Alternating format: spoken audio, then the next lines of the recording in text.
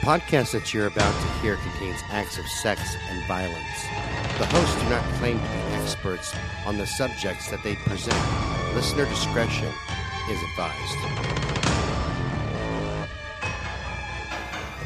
Welcome to Brutal Nation, a podcast series that's dedicated to lesser-known serial killers and true crime. I'm your host, Scott Alexander, and right across from me is Miss Tammy Underwood, who's presenting today. Say hi, Tam, and tell me what you got. Hi, everybody. Today I have for you, of course, Medical Monday. It's Monday. Woo! Yeah. And Because everybody fucking loves Mondays, right? Hey, not that. I mean, I don't like Mondays in general as a rule, but I like our Medical Mondays. No, I do like Medical Mondays. Yeah. Just Mondays kind of suck. Yeah, exactly. And so the reason I kind of chose this one to delve into further because there were so many contradictions with him that he kind of reminded me of Cullen. Oh, which is episode 6. That it just, I mean, in some of the stuff he said just negates what his quote unquote motivations for everything. Yeah, just like a typical criminal. Yeah, pretty much. I'm going to be honest. There's a saying that says the prisons are filled with innocent men. Innocent.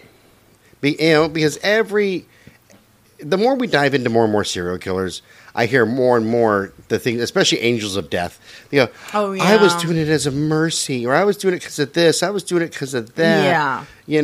When in reality you weren't. You were doing it just because you're kind of a piece of shit. Right, exactly. And you want to kill people. Right. And Colin being no exception to that. No exception to this. I mean, and Donald Harvey is this guy's name, and he was actually a self-proclaimed, it's not even a moniker he was given by the media or law enforcement. He's a self-proclaimed angel of mercy, and you will find out later on that nothing he did had anything to do with mercy. Yeah, there's a shocker. Yeah. So that it just floors me. What just came to my mind? No. Of course you don't. You remember Kevorkian? Oh, yeah. Now, he was an angel of mercy. He was truly an angel of mercy. Mm-hmm. That man got the raw end of the stick. He was helping out people that they're terminally ill. Yes. And they chose to die. And I believe in quality of life and assisted suicide on every level because I have seen people suffering. I watched the whole thing. This was years ago. Let's see, it was HBO or something like that. Me and my ex-wife were out of town. It was on TV. And it was about stages of death. Mm-hmm. And one guy, he was dying of, can't remember what it was. He was on oxygen, and he explained, "Man, I'm in pain all the time." So he got his family together. He arranged it with his doctor. He was in a assisted suicide state. Mm-hmm. They gave him the meds. He got to die at home. It was peaceful. Right. He That's did why I his love family. Oregon. Oregon's very big into assisted suicide. I kind of like this guy because he made it kind of a game for everybody. Like, he still had a good sense of humor. Like, even at the end, he said, "All right, who wants to mix this up for me?" He was right. And a good sense of humor and everything like that. Yeah. And he passed peacefully. And his whole thing was, look, I'm suffering every day. Right. It's only going to progressively get worse. Exactly. And it needs to be known, too, that even in those instances, that everything is very regulated. Very much so, yes. I mean, it's not like they just give you a bunch of stuff and say, okay, go home and mix up a cocktail. Right. So, it is very regulated, like hospice and everything else. But at the time, the courts, and society was so against Kevorkian. When this guy here seriously was just, I would want Kevorkian as my doctor if I was at that end stage of life. So at least then I had somebody on my side who I can go, hey, look, me too. I'm in pain all the time. Right. And I'm dying. Yeah. This is it for me. And there's no hope for me to recover. Exactly. And there's actually a very good biopic on HBO called Jack with Al Pacino in it. Oh. That kind of centers around Kevorkian's life. And it's almost true to with not a lot of the Hollywood privilege that they implement in a lot of their movies. Yes. But yeah, it's actually a really good movie. Yeah. I recommend it. I watched it. I might have to watch that. But yeah, but my bottom line is seriously if it's a true angel of mercy and the doctor wants to help somebody out like Kevorkian did. Right. I would agree with that because people go, well, suicide's a sin. You know what? Take your sin, cram it up your ass sideways. Because let me tell you something. Why keep somebody alive for day after day after day of suffering? Right. I don't agree with suicide on the level to fix your problems. Oh, yeah, me neither. But I agree in letting people have quality of life. Because I look at it this way. What do we do when we have an animal that we care about and that we love who has no quality of life anymore. Yeah, we put them down. take them in and we put them down because that is all, because they don't understand the suffering. A human is the same way. Except that we understand the suffering and we know that it can end. Suffering. We know that it can end, but we know that the way we're going and what we have, it won't end that way. Right. It's going to just progressively get worse. Exactly. That's what I'm, So anyway, go on with Mr. Harvey. So anyway, I have a quote with him, and it's by an unknown author, and it's actually it'll make a whole lot of sense later, but it's beware of the fake smile, the fake kind heart, which disguises good in evil. Like you sleep with an angel and wake up with the devil. Oh my God, that is my dating life. This author knows me. That must be what it is. You know what? I've not met any of your exes or you don't want to. Current ones, and I don't really want to if this is how they are. Yeah, no. Most of them, there's been very, very, very few exceptions. Very few exceptions to that rule. Yeah. It's like I went to what does that say about you, Scott? It means I date from the bowels of hell. I was going to say from the bottom of the cesspool there. And mostly from lunatic asylums. Oh, well, there you go. Oh, she only stabbed 10 people. Her husband killed 5 kids. Perfect. What's your name? Donna? Donna, come home with me. Maybe you should stop putting out Lonely Hearts ads in the insane asylum brochures there, Scott. That's at the old folks' homes. Yeah. So, actually, with this guy, Donald Harvey, he was born on April 15th of 1952. So he's actually a little younger than my mom because mom was born in 48. So he'd be 69 right now. Stop talking, Scott. And he's born in Butler County, Ohio. And it wasn't long after he was born that his family chose to, move, and they went to Boonville, Kentucky. That is a hill. This got to be a town like smaller than my block. Well, it doesn't say. It just says it's a small town that's located on the eastern slopes of the Appalachian Mountains. There you go. It's all banjo music and inbreeding from there on out. The Appalachian Trail and all that, where a lot of the moonshiners hang out. She ain't with just that twangy accent. She ain't just my sister. She's my wife. We have 5 kids. Get her with my moonshine. With my moonshine still. Yeah. And Goldie Harvey, it's his mother, would state later that her son was raised in a loving family environment and claims he had always been such a good boy. Of course, because no parent wants to say, hey, my kid's a little shithead. Right. And like I said, I keep referring to this one guy that I'm going to feature hopefully soon.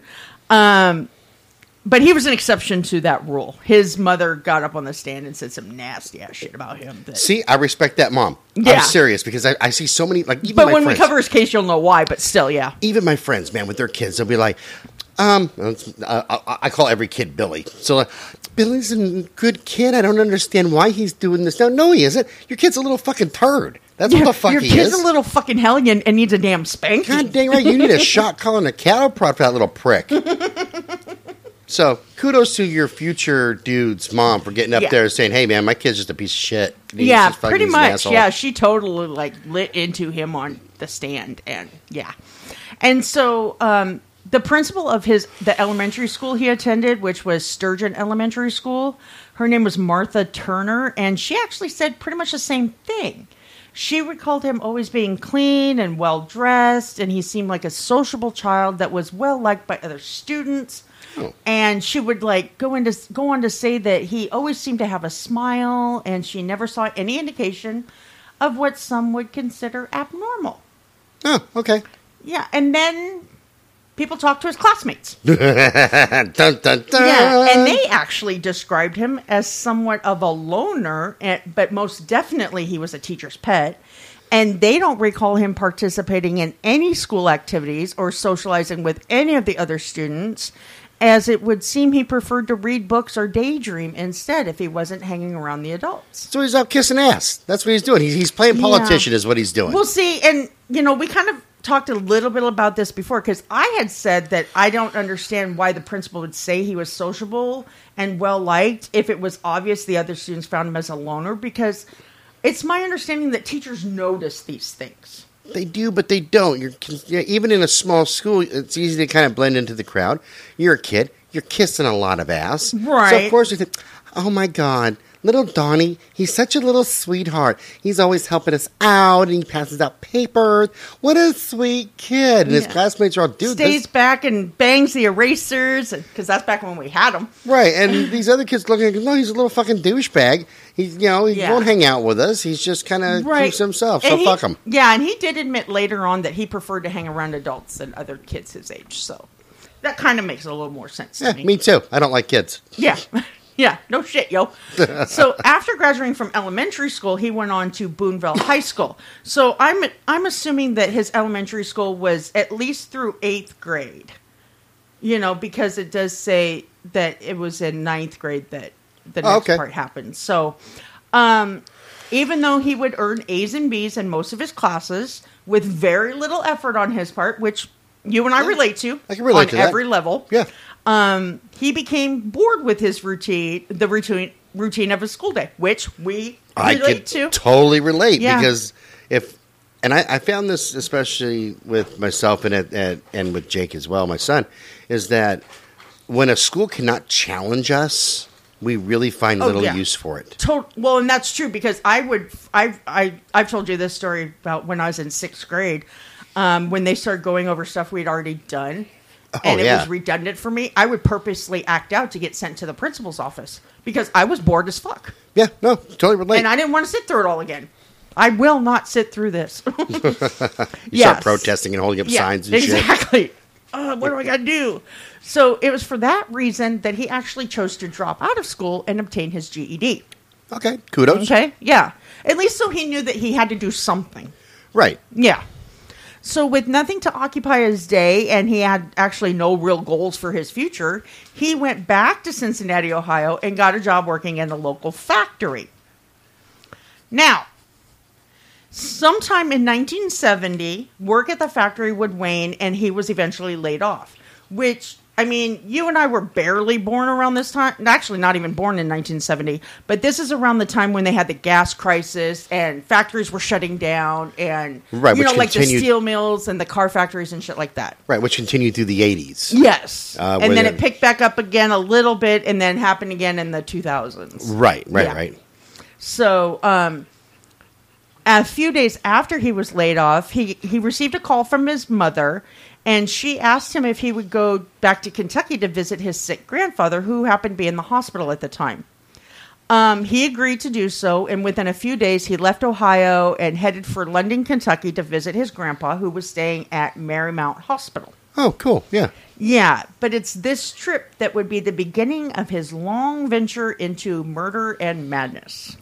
Damn, what did Grandpa say? Hey, Donnie, come here. Yeah, protege him? No. You have to start killing. I'm a mass murderer. Or, I'm a serial killer. You need to carry on. The Tooth Fairy from Dexter. Remember in the retirement home? Yeah. Yes. Yeah, that's what I just pictured when you did all that. So, he actually started to spend the majority of his time at Marymount Hospital, which I'm assuming was a Catholic hospital because he was well known and liked by the nuns working there.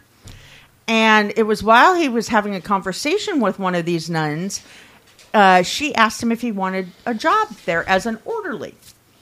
And he accepted the offer and began work as an orderly the following day. You know what kind of meat priests eat on Sunday?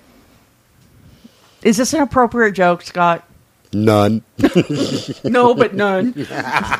You're so bad. Anywho, he...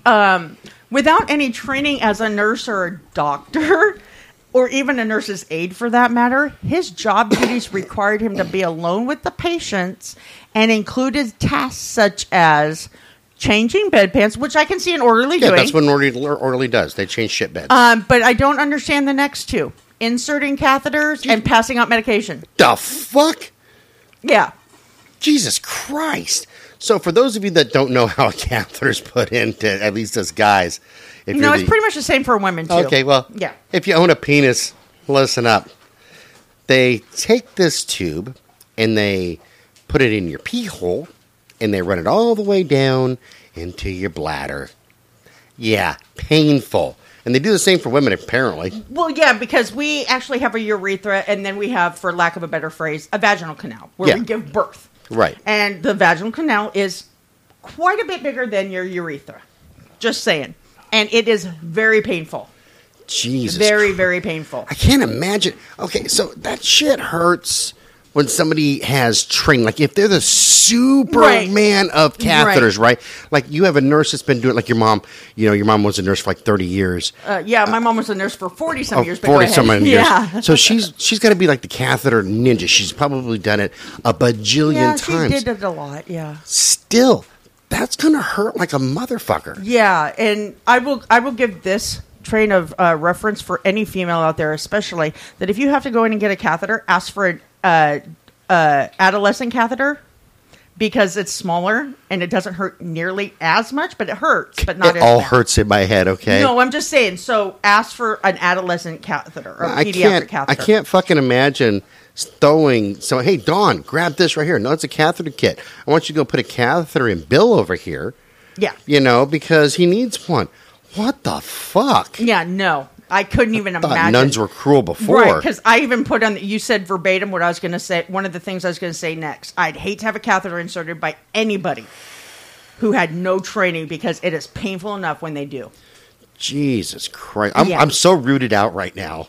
Right. But I'm also confused, and I'm also looking at this with 2020 hindsight, but I talked about it in another episode where in the 80s, when I go visit my mom at work, if she was passing out meds, she would dispense them up. Sometimes I'd be able to help crush them, but it was allowed for me to take that medication and give it to the patient. Right, but under some sort of supervision, right? Very much so. Even people who, like the aides and stuff, who don't have not the med, like the med techs or whatever, but like the certified nurses aides that have no training, could do it, but they had to be strictly supervised. Right. Well, you're talking about, this is during the 70s and 80s, right? Right, correct. So I remember being about 14, 15 years old. My mom, before she opened up her own company, used to work in body shops. She's always been an appraiser and a secretary. And so at a few of her body shops, they were shorthanded, and I wasn't licensed to drive, but I essentially became the lot attendant. So after a detailer got done detailing out a car, I'd pull it out of the bay and I'd go park it. Right. Or if they needed a car moved from point A to point B somewhere on the lot, right, I would do that. Right. But they wouldn't allow you to drive around the block. Right. But keep it in mind, during our teenage years, we didn't have like school shootings. That's just true. It seemed to be a more... I don't know. Trusting. A little more trusting. I guess that's what you want to say, because I do bring that up in another episode that I'll feature a little bit later. But yeah, it seemed to be a different environment. There was a lot more leniency, and you could allow your kids to do certain things and other people do certain things without the fear that something bad was going to happen. Right. As a matter of fact, something that just now hit my mind was I remember doing a book report in high school on the progression of firearms. Okay. And we had rifles at home. Mm-hmm. So I actually brought 2 of my rifles to school. And the thing was I had to bring them to the office first. I had to sit in the office for the day. Right. I had to pull the bolt out because they were both bolt action. Right. And leave them in the office. And then I brought them to my class, did my progression of firearms history report, and then returned them back. Okay. And then, brought them home. Makes sense. Wasn't a big deal. Yeah. Now, if you bring a BB gun to school, SWAT is coming out. Yeah. You're getting shot. You can even bring like a cap gun, like those little pop guns. Right. Yeah, no, there's nothing. And I'll tell you why. It's because back then, we were afraid of our parents. And we were afraid of people who knew our parents. Oh, shit, yeah, man. My neighbors would knock the crap out of me if I did some of the shit. Yeah, and if you lived in a small town, that was everybody. Right, so... Everybody. And I was giving that a lot of thought to you passing out meds as a kid, and I said, wait a minute, this was a different age. It was very much so a different age. Time, a way different sociological environment. Right. When... you could, as a parent, let your kid go outside and play in the neighborhood no matter where it was because, A, you trusted all your neighbors, and B, you weren't in fear something would happen. Yeah. Oh, yeah, very much so. That was just the age we lived in. Right. So that's why I was sitting there, I was balancing that. And I think that plays well into this that we're talking about right here. 'Cause exactly. I can kind of understand it being the 80s and them saying, hey, we're shorthanded. Can you go give these patients their meds? Here's the cart. Yeah. And everything's labeled out. Go do your thing. Right, exactly. The catheter thing, though, I'm just fucking floored at. That one floors me as well. God. Yes. Dude, I think my urethra is bleeding just hearing you read that. Yeah, well, I kind of puckered up a little bit, and I don't have a penis. Jesus Christ. So apparently he performed these tasks very well the first couple of weeks. But something in him changed. And to this day, the psychologists who have observed him have not been able to explain what the catalyst would be that led to his setting about to murder the patients he was tasked to take care of. Oh. Yeah, they don't no understand. Real catalyst to it? There doesn't seem to be. Because it's even with him talking about it or whatever, unless he's just not being as forthcoming as he should be, there's no obvious, okay, this was the turning point. That's bizarre. Okay. See, these are the ones that confuse me because we've done a couple of these where, so most of the time, when you get a history of someone's childhood, especially in school, right, you can go, oh yeah, I see what's happening here. This is an abusive background, sexual abuse, emotional abuse, physical abuse, or he was really bullied in school and had a low self-esteem. He had an infatuation with torturing animals on some level. Something. Yes. And this is one of those rare ones. Right. That there's no catalyst. Right. Well, there is an explanation for his first murder. But an explanation isn't a catalyst. Exactly. Though. That's what I was going to say. But it doesn't explain the progression of why he continued this action. So, once again, I think this is nature. This is nature. Not we discuss a lot on the show, nature over nurture. Right. And we'll talk about that a little more later because I do bring I'm of the firm belief that there's two kinds of killer out there. Right. There's some that are nurtured into it. So you have you were abused as a child. There's some trauma going on. Right. And that's more nurture because that's the environment. Right, because you're kind of being bred into that. Right. Or trained to do that. And then there's some that you look at their childhood and go, wow, kids were great, like Price. Oh, yeah. Parents were great. Neighborhood was great. Upper middle class, things going good. And then all of a sudden, something clicks. And something snapped. And boom. Yeah. You're killing one after another, after another, after another. And sometimes brutally so. Right. And that's our nature. That's the nature of that person. You were born to do it. You were going to do it at some point in your life anyways. Right. It's just a matter of when. Exactly. That's what this sounds like to me. It sounds like this guy he is a born killer. Yeah. Sounds like it to me too. But we'll talk about it a little bit more later because there's some worse stuff in here you're going to go, what the fuck? Sweet. Yeah. So anyways, now we're going to talk about his first murder. His first murder happened just months after he began working at this hospital. And apparently during the evening shift, he went into a private room to check on a patient who had just suffered from a stroke. Excuse me, sorry. And while he was in the room, the patient allegedly rubbed feces in his face. Ew. And the fuck? Which, according to his own confession, made him very angry. Which it would make me angry too. I might want to kill him myself. Yeah, just a brief story. I was raised on a farm, and one time my sister decided she was going to screw around with me, and she took some cow shit and on her finger and put it up near my face and got a little too close and rubbed it on my face. Ooh. First of all, I was disgusted, but then my grandpa kind of retaliated for me. But still, it was gross. It's just something, feces should be nowhere near that area. If my siblings ever, and I'm the oldest out of one brother, a half-sister, and then two stepbrothers, if they would have ever had done anything remotely even close to that, I would have laid them out. Oh, yeah. Well, I was 5 years younger than my sister, so... I don't care if they're older or younger than me. Seriously, that would flip my bitch switch, and I would lay them out. Yeah, I can see wanting to do that. Yeah, no. Of course, I'm not much better. I've done cruel things to my brothers. I was going to say, my sister and I have done some cruel things to each other. But, so anyways, he would proceed, he, at that point, smothered this patient. And I believe he said it was with a pillow. After the murder, he actually took the time to clean up the patient. He even himself took a shower before he notified the nurses that the patient had died. I'd take a shower, too. Dude just rubbed shit in my face. Well, and he totally got rid of any evidence that there was an altercation. Oh. So, because I believe that if there were evidence of the altercation, people would be like, okay, so how did this patient really die? Dawn, you know what? Kudos to you, buddy, because at least you had the forethought to clean everything up and yourself. So, yeah, exactly. kudos. And so nobody even questioned anything, obviously. It was 3 short weeks later that he committed another murder, and this time he actually disconnected the oxygen tank at an elderly woman's bedside. So people thought she was getting the oxygen because she was still hooked up to the tank, but the tank was disconnected, so she was getting nothing, and she basically suffocated. Yeah, she suffocated. Yeah. So as time went on and nobody suspected foul play in these first 2 murders, he became bolder, which is obvious, and he would vary the methods he used to kill his victims. The first year, he chose to use plastic bags, morphine, and other drugs as methods to murder those he should have been taken care of. However, there's one case, and I will talk about it here in about 2 seconds, where he chose to be exceptionally brutal in his method. Well, he's just changing it up. I mean, he's got some variety. Right. So it doesn't look too obvious. You know what? So far, Don, I like you as a serial killer. So far, but this next one will make you hate him just a little bit. Okay. I just like it that he's mixing it up. He's not like our typical serial killer. Yeah, it's not like he was signs and every single one of them was related back to her. No shit. Being there, right? Or even Hogel. Yep. But yeah. Oh, yeah.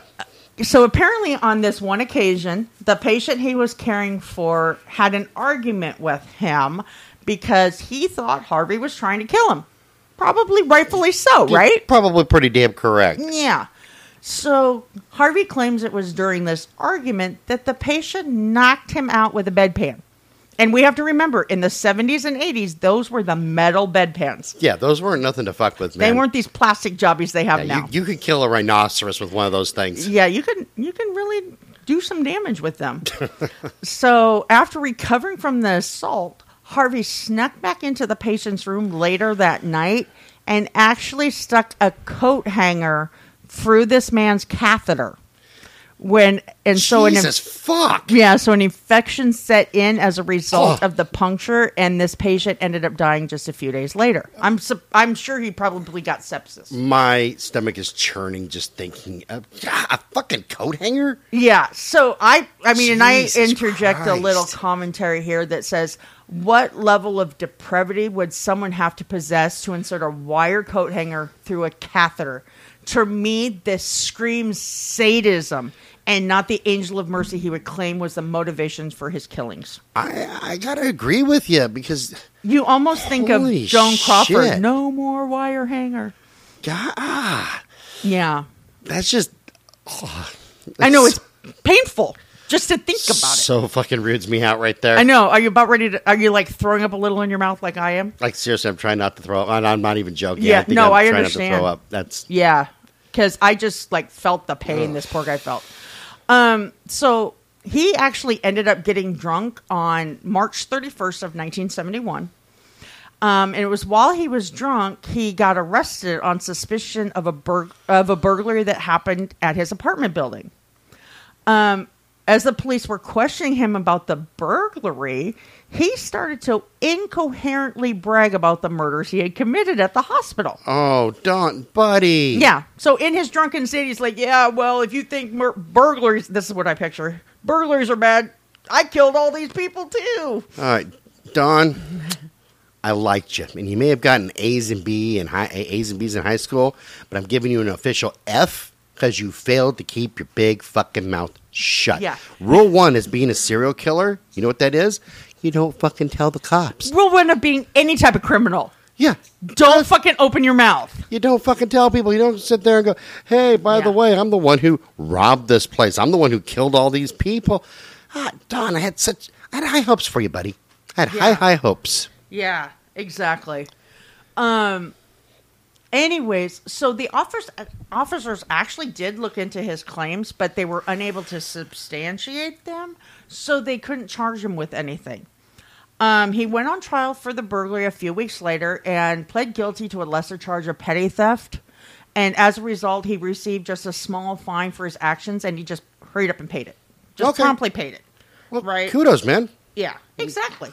So that's when he decided he needed a change, and he enlisted in the Air Force. Fly on, my free bird. Yeah. Fly on. Yeah, my brother was in the Air Force, so. He ended up only served less than 1 year in the Air Force before he was given a general discharge in March of 72. Oh. Yeah. His official records just listed unspecified grounds for the discharge, but the rumors around that time were that his superiors had heard about his confessions to the police in Kentucky, and they wanted to avoid any issues they might have with him in the future. Right, they're out. Get out of here, Psycho Sally. Yeah, pretty much. So they're covering their ass. Justifiably so. Yeah, exactly. Because nothing like people wanting to violate the Geneva contract, right? No shit. Yeah. So as a result, where was I? It was after his discharge that he started to suffer from some depression. And I believe, actually, I know where the depression is coming from, but I'll explain that later. In July of 1972, he decided to commit himself to the VA Medical Center in Lexington because he couldn't control his inner demons alone anymore. So he was seeking help. Sweet. Which, kudos to him, because back then, depression and mental health were frowned upon. They were considered like things we don't talk about. Well, there was plenty of mental hospitals back then, and if you had anything, if you were depressed or you were just even feeling blue, man, you went to the Nut Hut. That's what you did. They'd say, okay, we have to commit you. You're feeling a little bit violent because obviously you can't be in society if you're. Right. Yeah. There was a place close to where we lived when we were in California called Norwalk Metro. Okay. And it is a large mental asylum, and I believe it is still in business to this day. Oh, wow. And patients would escape. And there was two sides of the ward. There was the side of the ward for just people who were just kind of off. You know what I mean? Like this general. Right, yeah. Then there was a severely mentally disturbed. We're talking people, they will cut your eyeballs out and fuck your eye socket. Oh, yeah, and not even blink. Just to do it. Yeah. Well, they don't need a reason. We used to have, was it Damish? The hospital in Salem? Yep, that was Damish. Yeah, that is closed down now. But in Iowa, my aunt actually worked for the mental institution in Cherokee, which, I was in Storm Lake and they were big rivals, so we had this huge chant we say on the way to sporting events. But at one point, they were having the Rag Bride, which is something annual great bike ride across Iowa. Anyways, and it was going through Cherokee, and somebody tried to jump in our van, and we didn't know if it was actually a patient trying to get away, if it was somebody on Rag Bride. So my aunt goes, "You can't be in here." When my dad used to work for a company, and everybody's heard of it, it's called Halliburton. Okay, yeah, I know what it is. Yeah, he was a roughneck until he opened up a trucking company, and Halliburton was just right down the road from Damish. Oh, okay, yeah. On the back side of Damish, down the road, maybe a half a mile. And you would hear stories all the time of people breaking out and then winding up over there at the Halliburton yard. Oh, yeah, I believe it. In their hospital best. Right. In their little open in the back gowns. No. Yeah, and there was a reward for returning them. Oh, yeah. Like all you had to do is call up Norwalk Metro. Hey, man, one of your nuts is over here. Can you come collect them? Okay, and here's $100. We're going to take him back to the Nut Hut. Yeah, no doubt, And a lot of people who actually worked in that facility have equated it to what they saw on not To Kill a Mockingbird, One Flew Over the Cuckoo's Nest. Oh, yeah. Yeah, they said it was very similar to that. Right, and keep in mind, the ones that were allowed to go out in the yard and do whatever they want to do, these aren't they were the lesser offenders. Yeah. We're not talking people who are criminally insane. These are just people who are... They're the ones with depression or bipolar disorder. Correct, what we call bipolar now. Yeah. And back then it was manic depression. Right. And things like that. They're not the kind that are going to cut your throat and stab you while yelling "mommy" or anything. Yeah, exactly. Bathing in your blood. Right. Yeah. I did way too many fucking research projects on this shit. Yeah, no, I agree with you because I've read some interesting medical files. Exactly. So he would actually remain at this facility till August 25th. So right around a month or so, give or take a few days. But a few weeks later, after he was released, he admitted himself again. And while he was there, he had a failed suicide attempt. As a result of this attempt, he was placed in restraints and ordered to undergo 21 electroshock therapy treatments to be carried out over the course of the next few weeks. Now, I had read somewhere that it was a 3-week period, so that's like at least one a day. See, I hate hearing about the old methods. Me too. Of trying to, quote unquote, help patients because they were so ineffective. You have electroshock. You have sensory deprivation. You have lobotomy, frontal lobe lobotomies. Frontal lobe lobotomies, which, first started out, for those of you that don't know, a frontal lobe lobotomy progressed into where they would take, it's called an ice pick lobotomy because they would take something that looked like an ice pick, go through your eye socket, through the soft tissue there, crack in, and then score the front part of your brain. It used to be, when it first started out, and it was discovered, drill holes. Yeah. They would drill holes in your fucking head. Mm-hmm. To get to your frontal lobe. And actually take out parts of it, not just like... Right. Yeah. They would remove portions of your frontal lobe. Yeah. And the sensory deprivation, like I said... well, that's what they use to freaking get terrorists to talk. Ice baths and things like that. Yeah, they use it in freaking war, to interrogate criminals, criminals. It's so ineffective. Yeah. To help. So, I mean, I believe in a better life through pharmacology. Yes. I suffer from depression. I take medication for it. And we see therapists. And we see therapists. And it works out great. You know what they're not doing to me? Give me a fucking frontal lobe lobotomy or electric shock. Exactly. And it has been proven that electroshock therapy did way more harm than it ever did good. Because you're damaging parts of your brain. Right. Because your brain runs off of electric pulse. Exactly. Exactly.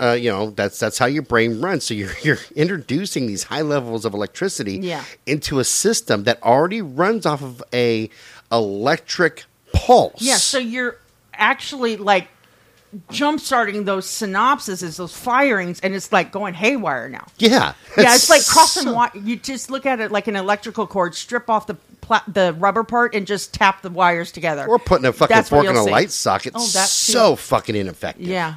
Yeah, no. Anyway, go ahead. I'm done bitching about that. I know. Well, I couldn't believe it either. He ended up getting released from there again on October 17th of 1972. And his mother would actually later blame the hospitals for some of his actions, saying that they released him even when he'd showed no signs of improvement from when he was admitted. And probably rightfully so. I was going to say, I agree with that. Yeah. I mean, I'm not going to say they're at fault for everything he did, but that probably at some point they need to be held accountable too. No, I totally agree because at the time, okay, so even today they do a risk assessment. Yes, this is true. So, but at the time, you got to make room. Yes. And that's how they looked at it. Hey, look, he's been here for let's say a month. We need the bed. We don't think that he's a real quote unquote threat. He might not be cured. We may not have really helped out any. But your time's here. It's gone. Get out of here so we can get the next person in. Right. And it's fucked up. It is very messed up because people were slipped through the cracks then. Oh, totally. Yeah. Totally, And this is right now at this moment. I don't know the rest of Harvey's story, but I'm actually feeling bad for him because he's a little bit. Yeah. I don't feel bad about him putting that damn coat hanger down that catheter. No. Dawn, if you're listening to this, that's some fucked up shit, man. That's and like I said, I think that there was a reason for his depression and some of this, why he was in the mental institution, and I'll get into that a little bit later. But if that's the case, it was for that time frame and the mindset that he was in. Yeah. Okay, I'll give it that. So he would actually spend the next few months of his to try to get his life back in order. He ended up finding a part-time job as a nurse's aide working at Cardinal Hill Hospital in Lexington. And by June of 73, he started a second job at Lexington's Good Sam Hospital. Oh, good. Yeah, he would work both of these jobs until August of 74, so a little over a year. And that's when he got a job as a telephone operator. But then he went from there to get a clerical job at St. Luke's Hospital in Fort Thomas, Kentucky. That's some big job changes. Okay, well, this is what they kind of explain that a little bit here, because he later confessed that while he was working in these locations, he was able to control his urge to kill. However, it's also speculated that his access to the patients wasn't as unsupervised at these facilities as it was at Marymount. And that's also why he jumped from job to job, you know, because he just wasn't content because his needs weren't getting fulfilled. Right. Oh, exactly. So, yeah, because, I mean, think about it, man. Even then, as a secretary or clerk or worker, you don't have a whole lot of interaction. You're going to have some with patients. True. But not a whole hell of a lot. Right. Not like a nurse's aide or an orderly or a doctor. And even as a nurse's aide that he had with those 2 jobs, the fact that when he was part-time probably aided in the fact that he didn't have a lot of alone time with people because he wasn't there as long. Right. Exactly. So, yeah. Time has everything. There's a big difference between if you're working a 40-hour week and you're around patients all the time and working a 20-hour week and maybe you're around patients for and you're just there to fill in real quick. And yeah. Exactly. So by September of 1975, Harvey moved back to Cincinnati. And within weeks, he got a job at the Cincinnati VA Medical Hospital working on the night shift. I was hoping you'd say you went to work for a radio station. No. I was going to say WKRP in Cincinnati. We are if so you old. do not get that joke, you are way too young to be listening to this. You're way too young to be walking. That's all I'm saying. No, we're just too old, man. Yeah, maybe we shouldn't be walking, right? We should, just with walkers or wheelchairs and nurses. Right. But no catheters. For God's sakes, no catheters. No catheters. So working here, his duties varied depending on where he was needed at the time.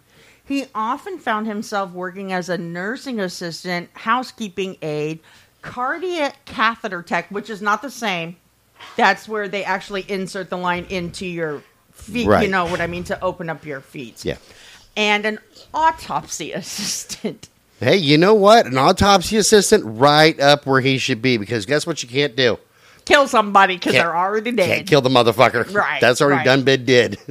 Yeah, working the night shift in so many different capacities, he actually had very little supervision with unlimited access to almost every area of the hospital. Yeah, it makes sense. It's nighttime. Everybody's sleeping. You don't need as big of a staff. Yeah. So over a period of the next 10 years, he would go on to murder a minimum of 15 patients while working at this hospital.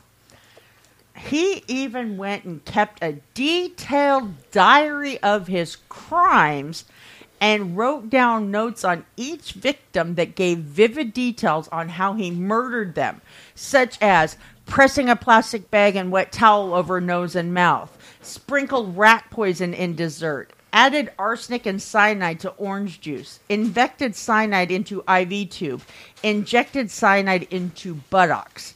Whoa. These were his notes. He put cyanide up someone's ass? No, into their butt. Okay. Yeah, into the soft tissue of their butt. It was also during this extensive note-taking that he began to study medical journals to find ways to hide his crimes. Hey, I'm on that, man, because at least he's not like some of our serial killers that are just fucking stupid. He's actually making... You know, he's trying to be good at what he does. Yeah. And he's actually taking the steps to do it. Not like some of the other idiots that we've featured that you sit there and go... Dude, I'm surprised you didn't get caught before you killed anybody. Searching if bleach could kill people on your home computer. Yeah, no kidding. Yeah. The only way she could have done it even better is if she went to the doctors of the place that she did work at. This is on Kimberly Signs. On Kimberly Signs, and said, "Hey, doc, just hypothetically asking, if I put bleach inside somebody's IV, would that kill them?" That's the only way she could have done it better. Yeah, precisely. This is precisely it. Yes. But homie here. He's doing his research on his own. He's keeping a journal. He's perfecting it. He's almost like Robert Hansen, the butcher baker, who kept a map with the X's marking the spots where he buried the bodies. We put one here and one here and one here. I'm Nothing pretty like sure leaving a detailed breadcrumbs, right? Yep. Yeah. So over the years that he worked there, he was actually able to steal a whole 30 pounds of cyanide from the hospital that he would actually store at his house for safekeeping. It was while he was at home that he would mix a small vial of arsenic or cyanide that he ended up taking to work with him. And while nobody was around, he would put the mixture in the victim's food or gastric tubes. Holy shit. Yeah. So, At this point, also, he was no longer restricted by boundaries. And you will find out what I mean here. And this part is why I believe he was depressed. Because we have to remember, it was the late 70s, early 80s, right? In early of 1980, Harvey moved in with a gay lover by the name of Carl Howeller. And like I said, I believe that's why he was suffering from depression, because that's when people were told that being gay was wrong. And if you were gay, there was something wrong with you and you need to get it fixed, you know? Right, that's when they had plenty of things, especially when it comes, and I bitch about the religious community a lot. Right, pray the gay away. Yeah, we're going to pray the gay away. Right. What you need is Jesus. Spend a week up here and read the Bible. And he bullshit. lived in the Bible Belt also. Yeah, and I was going to say, Kentucky, part of the fucking Bible Belt. You got all those goddamn Bible-thumping Christians up there. And if you're a Christian, that's fine. I don't care. I've met some Christians that were fantastic people. They are fantastically amazing. And I've met some that are just fucking self-aggrandizing. I was going to say, I haven't met them, but let's look at Westboro Baptist Church. Oh, don't even get me started on those pricks. Yeah. Don't even fucking get me started. They take the Baptist Creo of Turn or Burn to a whole new level. That place should be burnt to the damn ground. Yeah. And everybody in it. Now watch, Westboro Baptist Church is going to be picketing outside my door now. I was going to say, they're going to come here. Yep, they're going to be, oh my God, look at him. He's an asshole. He was a Southern Baptist. He's going straight to hell. I was going to go to hell. Yeah, no. Yeah, they can kiss my ass. Yeah, well, so that's why I believe he was suffering from depression, because I believe he thought his feelings were wrong.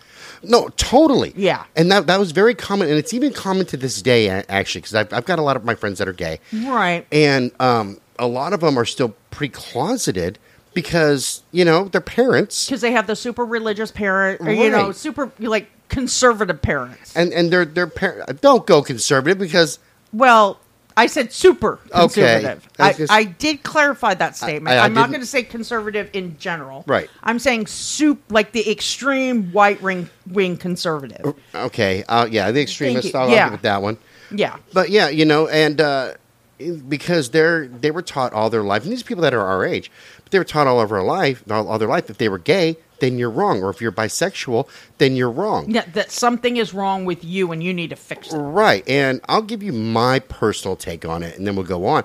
Love is love. Okay? Precisely. It doesn't matter if you're gay, you're straight, you're bi. It doesn't matter. And that's between you and the person you're with, and not everybody else around. Right. And not everybody that's listening to this is going to agree. And that's fine. You have a right not to agree. You do. I believe as long as you're not hurting anybody. Right. Then do your thing, man. Exactly. It doesn't affect my... Now, if I come home and my buddy Brandon, I know you'll be listening to this. No, I'm not saying that you're gay, buddy. I'm not, because... He is. Him and I have a running joke about one of my former drummers. Oh, I believe it. Who was a cross-dresser. Yeah. And I always used to tell him, hey... Oh, yeah. You were telling me about this. Tom's eyeing you out, buddy. He'd be, no, he isn't, goddamn. But let's say I come here... We won't even use Brandon. Let's say I come here and one of my buddies is blowing a dude on my couch. Well, now that affects me. And I'll be like, guys, it's not appropriate. Get a room. Get a room. Get the fuck out of here. Yeah. But I don't want to see Brandon boning a chick on my couch. Exactly. It doesn't matter if they're gay or straight. Yeah, you don't want to see that in your house. That's the only time it fucking You're affects out in the open. Yeah. Right. I mean, if you want to watch that, you pop in a movie. If I wanted to watch that, I would do my usual and watch gay granny porn. Yeah. There you go. Disgusting. So it wasn't long before Harvey actually started poisoning his gay lover because he thought the man was cheating on him. So he started to slip him small doses of arsenic in an attempt to make him too ill to leave the apartment. Holy shit. It's nothing like controlling your man, right? But here's the thing, man. If your dude or chick or whoever is being poisoned, they're not leaving the apartment, they're sick all the time, it kind of negates the whole cheating thing. And let me tell you why. Because it's not like you two are going to be... It's not like he's going to be making a call on the bone phone, if you know what I mean. Right. He's too sick. He's like, too sick to make that call, honey. So... Exactly. It's very much counterproductive, man. Well, and not just that, is you're not nurturing a healthy environment for a relationship, because there's no trust there anymore at all. Exactly. You don't trust him. You think he's cheating on you. He's not going to trust you because he thinks you're going to kill him. And so it's doomed to fail anyways. Yeah, no, exactly. So, yeah. So it was also all this time, his confidence was at an all-time high. Because once, following an argument with one of his female neighbors, he laced her drink with a hepatitis serum, and she nearly died before she was diagnosed with the infection and treated.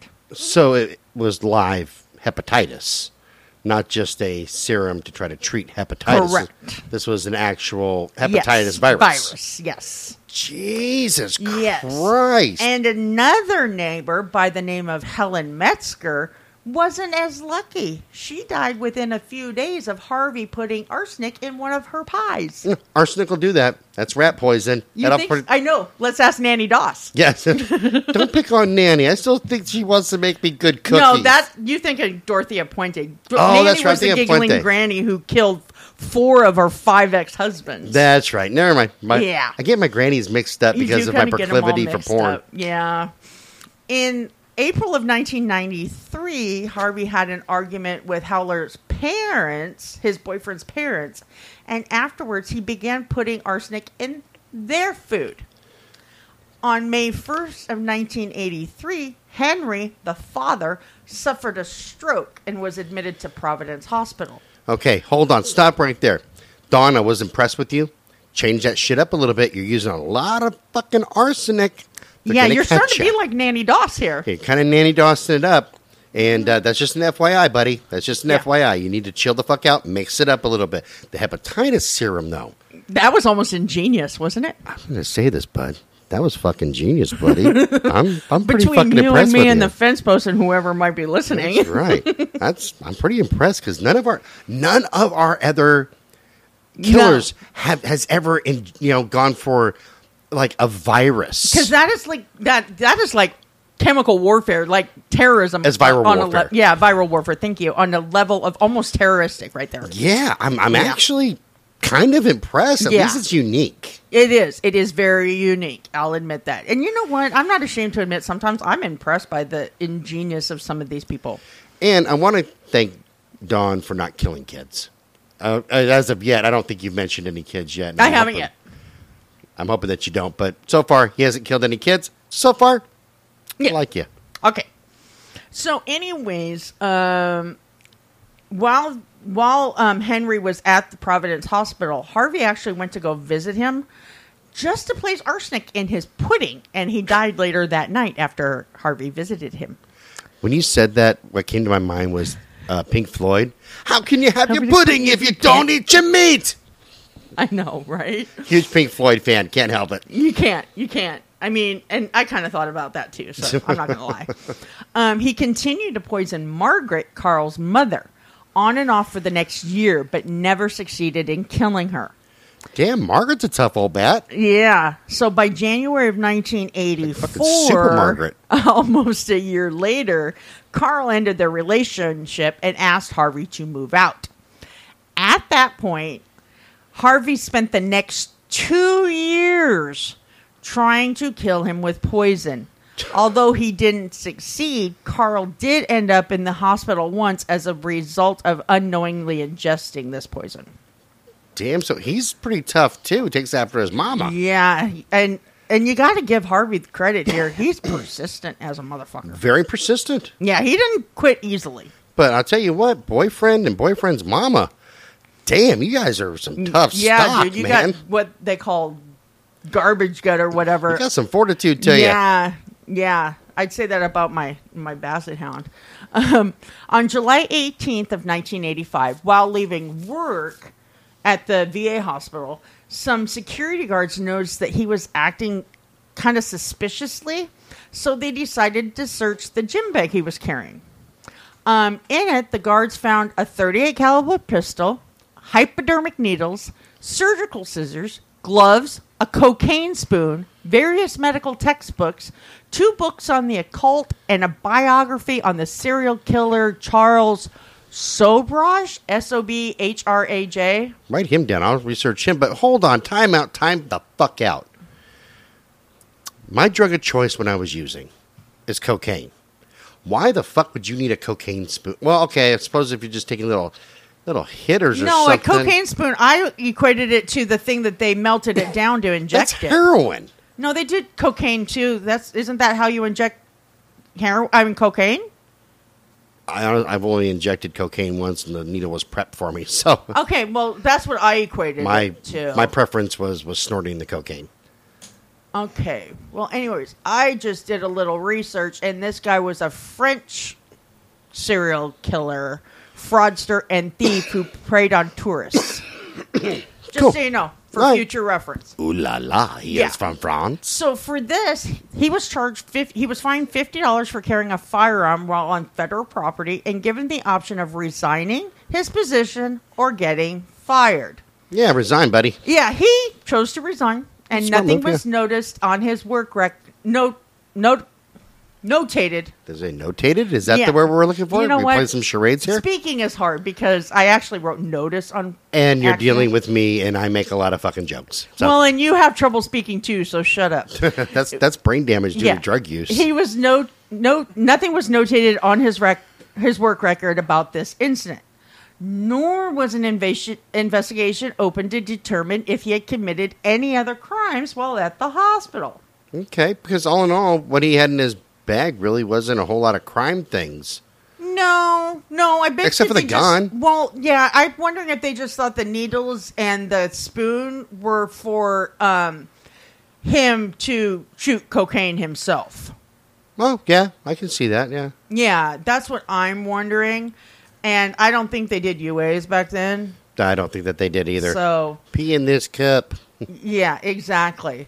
So it was a mere 7 months later, in February of 1986, when he got a job working as a part-time nurse's aide at Cincinnati's Drake Memorial Hospital.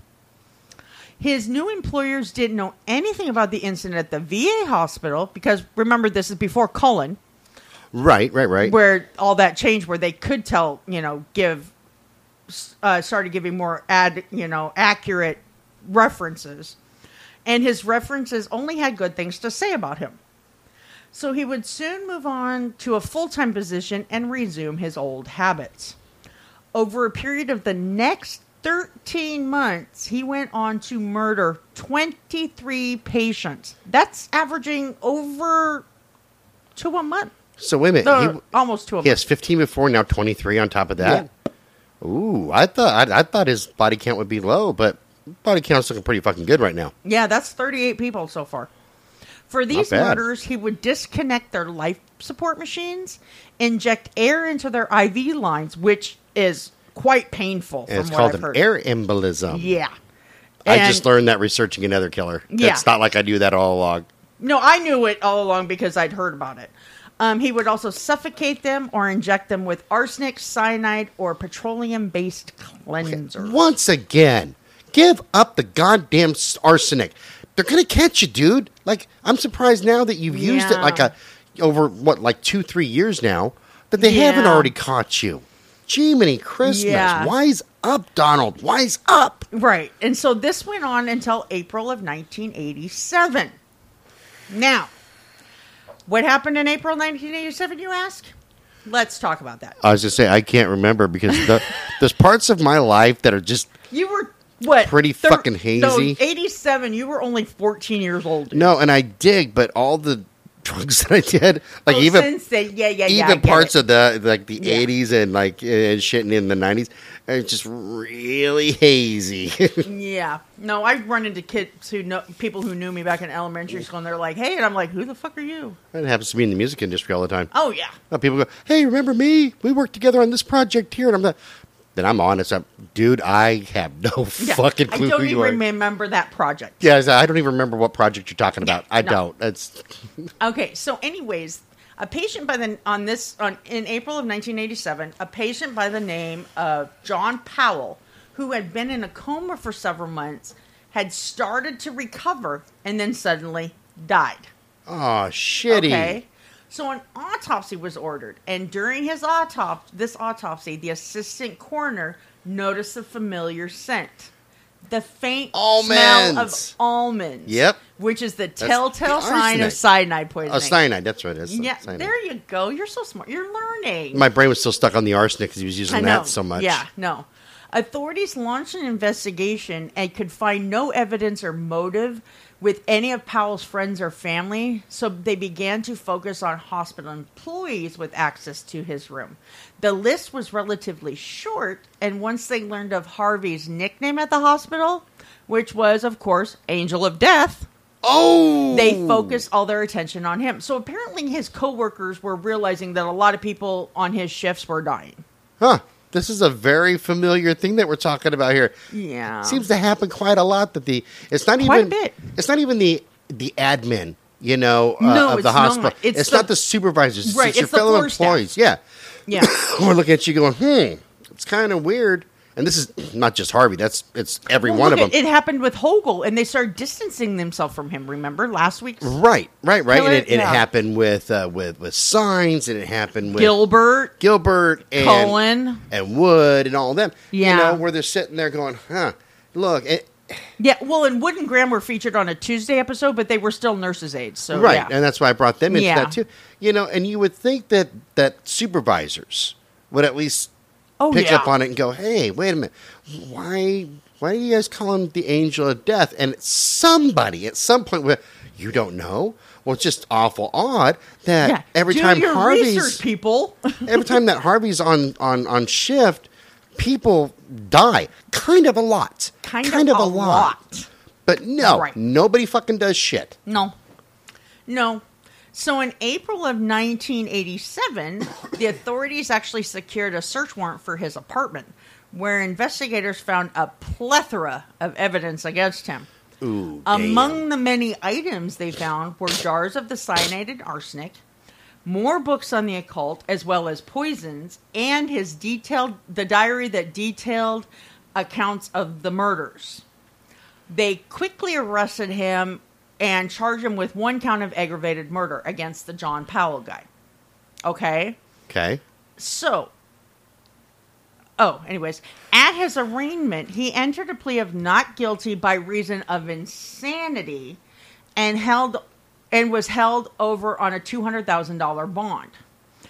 Then they continued their investigation, and evidence piled higher, and investigators began looking at more mysterious deaths at the hospital. Well, wait a minute. Why wasn't he charged with more? I'm just. That's because they only had him on that John Powell guy until they started more investigating further. Okay, I got it. No, I'm thinking that's why I stressed that.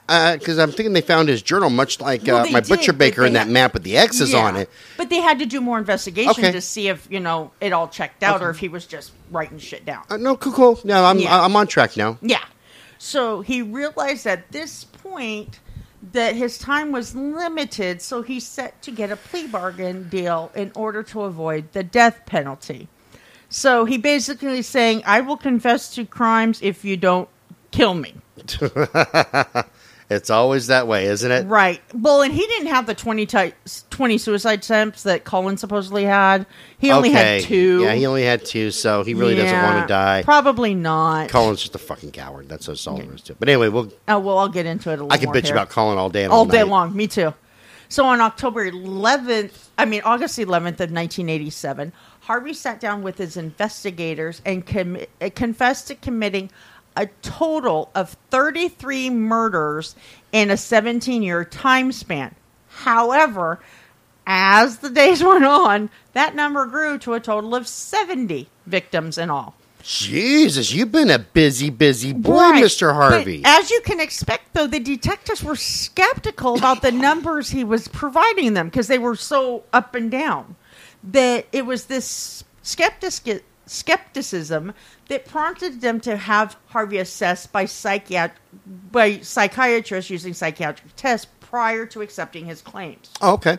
So he underwent several tests by numerous experts, and it was determined that he was, in fact, quite sane and competent, but it was also evident he was a compulsive killer.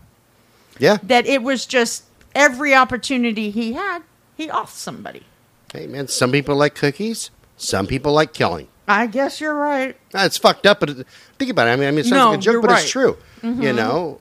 And that's just, he's one of our killers that apparently that's just his It's his go-to. Right. He enjoys it. Right, exactly. So on August 18th of 1987, he would enter the courtroom and plead guilty to 24 counts of aggravated murder, 4 counts of attempted murder, and 1 count of felonious assault. 4 short days later, with the addition of 1 more guilty plea, he was sentenced to 4 consecutive 20 years to life sentences and fined $270,000. Okay? Okay. Then, in September of 1987, he was indicted in Kentucky. There, he would confess to committing 12 murders while working at Marymount Hospital. In November, he pled guilty and was sentenced to a total of 8 more life terms plus 20 years. Jesus. So, 8 life terms plus 20 years per life term. Right. Okay. So he would also plead guilty to 3 more Cincinnati murders and 3 attempted murders, resulting in 3 more life sentences plus 3 more 7 to 25 year sentences. Now, 2 years later, after further investigation into the remaining deaths, determined that there wasn't quite enough evidence to pursue them, so they were closed. In 1991, Harvey gave an interview with a reporter from the Columbus Dispatch, and he gave this reporter a rare glimpse into his mindset. He said that after not getting caught for the first 15 murders, he felt it was his right to keep killing, and he thought he was playing God. Yeah, that makes sense, yeah. Yeah. So, now, this is what's happened since then. And it was July 23rd of 2001. The Associated Press printed an article that listed the worst serial killers in the United States. Not the most prolific, but the worst ones. Harvey was rated number 1 on that list, followed by John Wayne Gacy, Patrick Kearney, which I've never heard of, Bruce Davis, which I haven't heard of, and Dean Corll, which I have and I want to feature him, to round out the top 5. Wow. Yes. Harvey's first scheduled parole hearing was set for 2047 when he would be 95 years old. Yeah, good luck with that one, Jack. But he wouldn't make it that long. No. Yeah. On March 30th of 2017, at the age of 64, he would die in prison. However, it was not from natural causes. Oh. Fellow inmates would beat Donald Harvey to death while he was in his cell. Yes! And I'll tell you why I'm happy about that. You want to know what pisses me off the most? Okay, with what we're going into, besides child killers, right? Torture. Number 1. Oh, great! That's a fighter jet. No kidding. I got fighter jets flying over. I guess we're at war now. Number 1. I want you to think of John Aykroyd, for example. He's our Highway 20 killer. Oh yeah. Died in prison, natural causes. Died in prison of natural causes and took to his grave what he did to some of those girls. Yeah, including his stepdaughter. Including his stepdaughter, and not even revealing where her fucking body is. Correct. Okay, look at and a lot of killers are like this. Even the one that I'm getting ready to feature and that I'm writing up right now. You know, die in prison, natural causes. They just die in. Right. You know, at least Donald Harvey got what was coming to him. Well, and look at Alcala, who was on death row and waiting to be executed. Then they put a moratorium on 2019. He just died of natural causes, too, and he was one sick bastard. Yeah, it's always the same bullshit. Yeah, exactly. I agree with you. I kind of agree on that level. Okay, so now I have some final thoughts on here.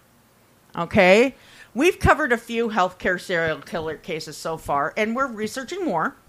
So here's where I am at on this one. In his confessions, he would claim his motivation was to be an angel of mercy of sorts and offer his patients an alternative to suffering. However, in some of his own accounts of the killings, he was anything but merciful. No shit. A fucking coat hanger down someone's catheter. Where the fuck is that mercy? Like, for real. For fucking real. Yeah. Well, and that's just it. And correct me if I'm wrong here, but the only one we have come across to date that has been used as part of his, that has used poison as part of his MO when it came to killing his patients, he's the only one. As far as the healthcare workers, correct? That came to poison. Well, no, bleach for signs. No, I'm not even counting the bleach, because bleach really isn't a poison so much as a cleaning agent. Yeah. No, you're right. Because he went for some hardcore shit. You know, he was went using for cyanide and arsenic. Yeah. So that's pretty hardcore shit right there. That is like almost 1700s poisoning right there. Yeah, that is Shakespeare type of shit. Yeah, that's going what on. they used back then because there was no way to detect it. Right. Yeah. Okay. Except for the smell of almonds. I was going to say, I wanted to look at it like that he is, he's the only one. And then I also said, don't they usually use medication? But also, if he was strictly an angel of mercy killer, how does he justify killing his boyfriend's father, his neighbor, attempting to kill his boyfriend's mother, and another neighbor, all of which he administered poison to? That's not mercy killing. No, that right there is just cold-blooded killing. And selfishness. Yes. That is complete fucking, I think I'm God and I'm selfish. Right. And there also didn't seem to be that I could find, but I didn't dig up court records, where's the investigation on these deaths at the time? That's a good point. Where's the justice for these people? Yeah, I could find nothing on that. All I could find was what he did at the hospitals. Now, like I said, I didn't delve into court records, so I don't know if some of these that he confessed to included them. But to me, it's like they lumped it in with all that, so that's what I was gathering was those were just the murders that happened at the hospital. Yeah, probably. So that's where I'm at. So all in all, I feel like this guy was just one cold-hearted, sadistic killer that happened to be a nurse's aide and thus had access to a large victim pool. Yeah, no, I agree. Okay? I found myself wondering if he would have killed nearly as many people or even a fraction of the number if he actually had to hunt for his victims as opposed to having them handed to him on a platter. I think that he would have, and let me tell you why. Because we've gone over some that have been angels of death that have actually had to hunt down, in a way, their victims. And my brain is going completely freaking blank. Don't do drugs. No, you're kind of right, because with Graham and Wood, they searched out Alzheimer's patients. Right. Because they tried killing somebody else and they fought back too much. Right. So that was an active kind of search thing going on. But they also didn't work in a hospital where it was more... Yeah, that's true. I think that he would have still hunted them down because think about what he did to his neighbors. He kills his neighbors. He poisons them, right? Right. So I think that he would have put himself into more social situations. Oh, he might So that he could have used some poison, or even worse is that damn hepatitis. Yeah, that was fucked that up. Is just... I still got to admit, that's pretty impressive. I know, but it was still fucked up. It's very fucked up. It's almost as if, almost like, and I think he would have done it back then if it was more available, the AIDS virus. Oh, 100%. Yeah. Except that the AIDS virus won't live out of the host for more than, was it, like 10 seconds or some shit like that? Yeah, it's not very long. That's why they had such a hard time coming up with a treatment. I had actually equated him to being somewhat of a coward that relied on the healthcare system to provide him with his victims. No. But, like I said... Think about how hard it is for him to slip that stuff into his boyfriend's food. Right, I didn't take... I think I was looking at it more at the number of victims. Yeah, he probably would have had victims out there, but I don't think it would have been nearly as many. Right. No, and I totally agree. I don't think it would have been as many, but I think he would have still continued to hunt. The bottom line is, I think that, and this is just me, I think that Harvey truly does or did enjoy killing. Okay. And given the opportunity, I think that he would have had larger numbers because he would put himself into, maybe he'd start going to nightclubs. Oh, that's true. Hanging out at gay bars. Yeah. And things like that, looking for more victims because this is what he enjoyed. For example, I enjoy fine wines. Yes. I got quite the collection. You do, which tastes delicious, by the way. Thank you. So I seek out fine wines. I go to different vineyards. I got one in particular that I love. A free plug for Cascade Cliffs here in Oregon and Washington, by the way. Fantastic wines. But I got quite the collection, and I seek it out. You do. Okay, because that's my thing. I truly enjoy it.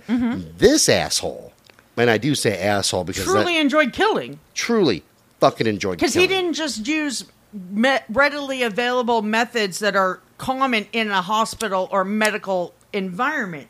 he actually used things that are everyday household items like rat poison, cyanide, arsenic that's in freaking stuff like that, Yeah, exactly. Things pesticides and shit. Right, exactly. This guy went out on... He did what he truly enjoyed. That was his fine wine. Yeah. And it's because that sick, seemed to be his MO more than, than any other medication at the hospital seemed to be. Plus, think about how he changed it up. Right. It wasn't one specific thing like with Wood and what the fuck is her last name? Graham and Wood. I keep forgetting Graham. Yeah, they suffocated. They were all about suffocating. You suffocate him, right? Yes. That's how you get rid of him. He wasn't like that. He suffocated. And Cullen used the digoxin. Yeah. Yeah. Cullen was big on digoxin. I know you still can't. I know. I try to say that word and my tongue goes up my nose and then it wraps around my fucking head. But Harvey didn't. Harvey was a changer-upper. He smothered some. He poisoned some. True. He gave dude an infection with the catheter. Yeah. I'm just... You can't even say the words when he gave the guy an infection. Pretty much, I believe the guy went into sepsis, which is, that would be it, yeah. Yeah, an infection of the bloodstream. Oh, I'm just still reeling over the coat hanger down his catheter. But he was always changing it up. This is true. He was. So... Which is uncommon for a serial killer. Very. Because we've talked rare. about this before, that it is very uncommon for a serial killer to change up his MO because it's a routine. They have to complete the cycle in order to be fulfilled. Exactly. Yeah. This guy, it wasn't about fulfillment. No. It was just about... It was about what he liked to do. Right. It wasn't a routine. It wasn't a cycle he had to fulfill. It was just the fact that he had to kill somebody. Right. No different than, except that it's brutal, than me changing up wines. Like sometimes I like a Sauvignon Blanc. Other times I like a Syrah. Sometimes I like a Mont Blanc. It's, I change it up because I don't need it to complete a cycle. It's just what I enjoy. Correct. And this dude's no different. This dude here is, changing it up, and because it's his passion. Yeah. It's his hobby. It seems that way. And it's a sick fucking hobby. Airplanes and baseball cards. Yeah, exactly. Mm-hmm. Exactly. Plus, he's keeping an accurate record of what he's done to his victims. Okay. And exactly. That's true, too. There are killers that keep their souvenirs. Right. But I think that diary was his souvenir. Mm-hmm. It kept his details, and I think that helped him develop as a killer. Right. And I also believe that lends to he did that as, because it lends to the fact that, remember how he dropped out of school because he was bored, and you know what I mean? He had that different learning curve and stuff. I think it's him documenting everything, because I write down everything before I type it up. Because he's learning. Because I have to see it and everything and write it out. Otherwise, my thought process doesn't work. So I believe he did that as a way to, learn and, fulfill something in him, too. You know what I mean? Correct. Yeah. Because he liked to learn. Yes. And unfortunately, what he liked to learn was killing. The art of killing. Right. And so by documenting stuff, he could be like, okay, well, that worked this time. This didn't work so much, so let me change this. And, yeah. Right. I believe you're right on that one. It's a sick fucking hobby. A very sick hobby. But... that's his deal. Like I said, that is his fine wine. That's his wine. Yeah, that was his dealio. Yeah, and that's all I have to say about it. I'm just kind of sad that there's no catalyst, because I love picking apart. I know, me too. There was nothing. I mean, like I said, psychologists couldn't find it. I couldn't find anything that was a catalyst, unless, of course, we take into the fact that he was gay. And he couldn't, what I mean? You don't think that there was a way he was, trying to suppress that? No. I don't think this has anything to do with him to do with being gay. Well, no, I'm not saying gay specifically, but suppressing his feelings of inadequacy. No, I think this is 100%, this was his hobby, and he took great enjoyment out of it. No, I was just throwing it out there as a theory. And I can see that, especially during the time. I can see if people were committing crimes or doing heinous things because... they kind of wanted to pray the gay away in a way. Right. Kind of like, I got all these feelings, and what else can I do to fulfill that? Well, I can do this. Right. Or that. Or to suppress it and be more manly. Right. And I don't think that was it. I think that he was really good with himself at being gay. I think he knew who he was in that aspect. I think he did too. But I think he also knew who he was is at the fact that he loved killing. Yeah. Then that's the bottom line of it. You know? No, I think you're actually right on this one. I just think it was something he enjoyed doing, and at some point, it was going to happen no matter what. It was totally. Total nature thing. Totally. And I think he may have started getting the idea when he went to visit his sick grandpa, because you think about it, you're seeing a family member suffer. Right. And you're thinking, God, I wish I could stop the suffering for him. And that might have been his intention from the very beginning. Right. He just developed a God complex, like he said. Exactly. I thought I Except was God. for running a goddamn coat hanger down someone's catheter. I'm going to be stuck on that for a month. That is very sadistic. There's a few things that I am absolutely stuck on, and now that's one of them. Yeah. God damn it. Yeah. Well, as you notice, I did not mention any children. You didn't. So you know what? I'm going to give him kudos for that. Yes. Okay, because you didn't kill any kids. You didn't rape anybody. You didn't molest them. You didn't really torture anybody. Exactly. And not that they would be so readily available at the VA hospital, but at the Drake Medical Center, I'm sure they had a pediatric ward. Oh, most definitely. So, I mean, I'm not going to say they weren't available. So, yeah, they weren't his... And he didn't poison the neighborhood kids. Correct. So, for that, I got to give Harvey some thumbs up on. Right. I admire that, and thank you for not killing kids. And it's still fucked up what you did to do with the catheter, though. God damn. And to the nuns who allowed him to, with no experience, to do the... to put catheters in.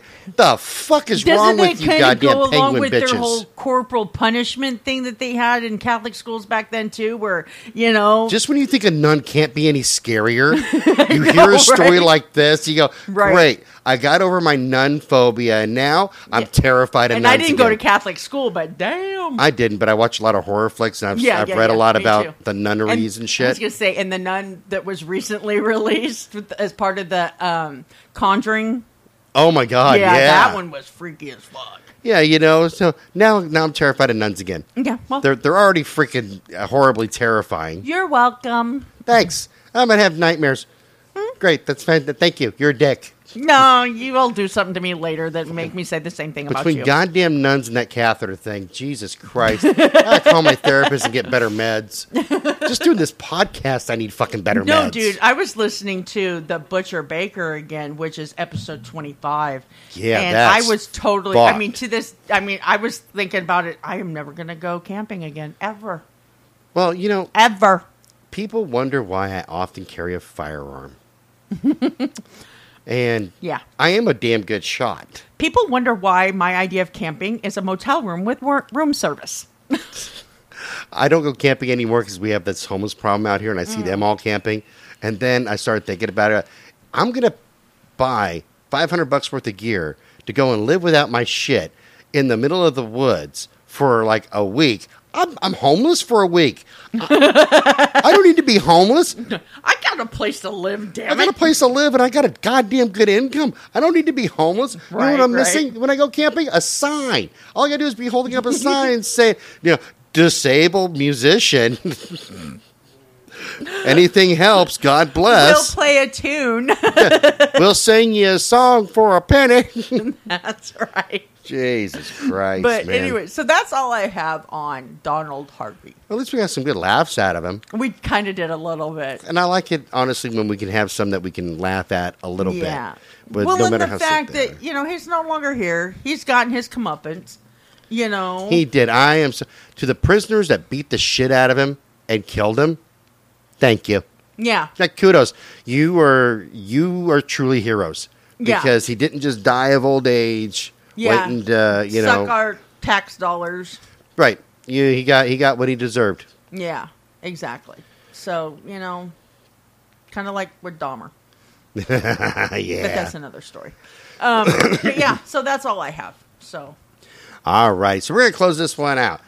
This has been Brutal Nation. I've been your host, Scott Alexander. My co-host is the one, the only, the fabulous Tammy Underwood.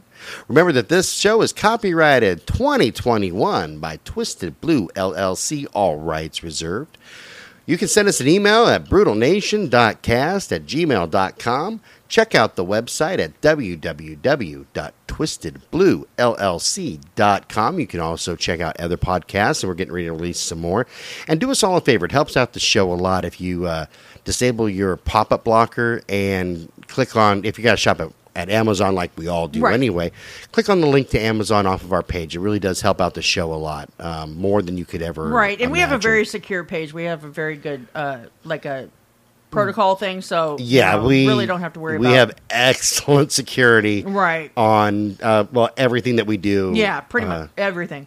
Yeah, because we're really, that's priority is making sure we don't get hacked so that they don't get hacked. Yeah, exactly. So, there you go. All righty. So we look forward to talking to you guys again, and bye-bye. Bye.